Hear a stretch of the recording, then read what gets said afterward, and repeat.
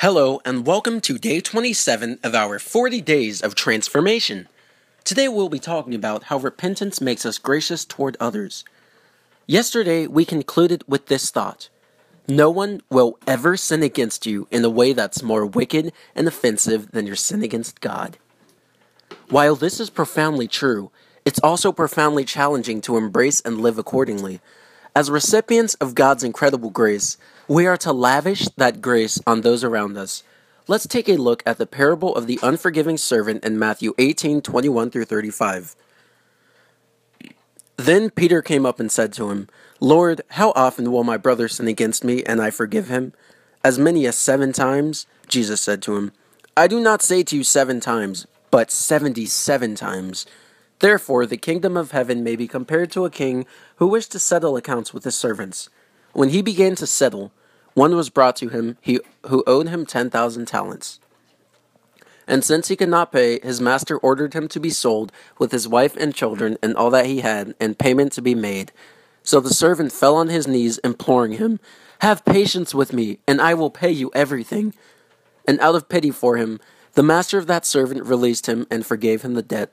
But when that same servant went out, he found one of his fellow servants who owed him 100 denarii, and seizing him, he began to choke him, saying, 'Pay what you owe.' So his fellow servant fell down and pleaded with him, 'Have patience with me, and I will pay you.' He refused and went and put him in prison until he should pay the debt. When his fellow servants saw what had taken place, they were greatly distressed, and they went and reported their master all that had taken place.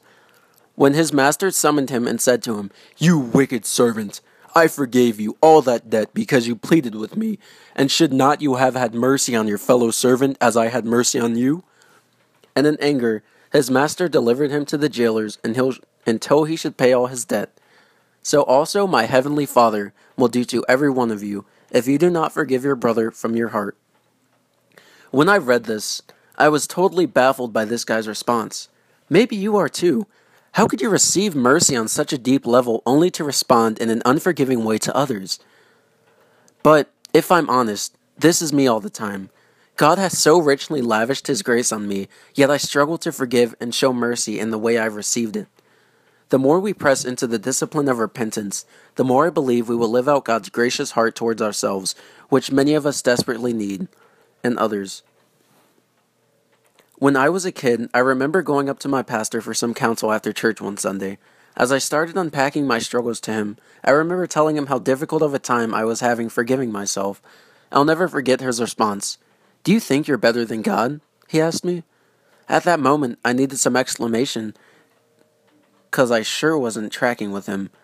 Of course, I didn't think I was better than God, but the truth is, as he explained, when we are unwilling to walk in grace and forgiveness to either ourselves or others, we are epitomizing pride. If God, the eternal and holy deity, can and will and does forgive us, then who are we, as finite and depraved creatures of dust, to say, "I just can't forgive"? Don't get me wrong here. I don't believe this can always or even should be an overnight resolution to conflict. For some of us, there are deep wounds that need a lot of attention and gospel care in order to help us heal. This isn't about a quick, just get over it and trust God type of thing, but it is about welcoming the journey toward horizontal healing and forgiveness out of the overflow of God's vertical healed mercy in our lives. Today we pray that God would do a profound gospel work in your own heart and allow you to see how abundantly He's forgiven you in Jesus. Pray for that realization to propel you toward a gracious heart as you show Him to others today. Go and repent today. Seek out reconciliation and forgiveness as you embody the gospel and our good Father to a world deeply longing for grace. Be kind to one another, tender-hearted, forgiving one another, as God in Christ forgave you. Ephesians 4:32. Freely you have received, freely give. Matthew 10:18. Join us tomorrow as we introduce the discipline of fasting. We'll also give you some practical advice for how to engage in this discipline. Thank you for listening. Enjoy your weekend.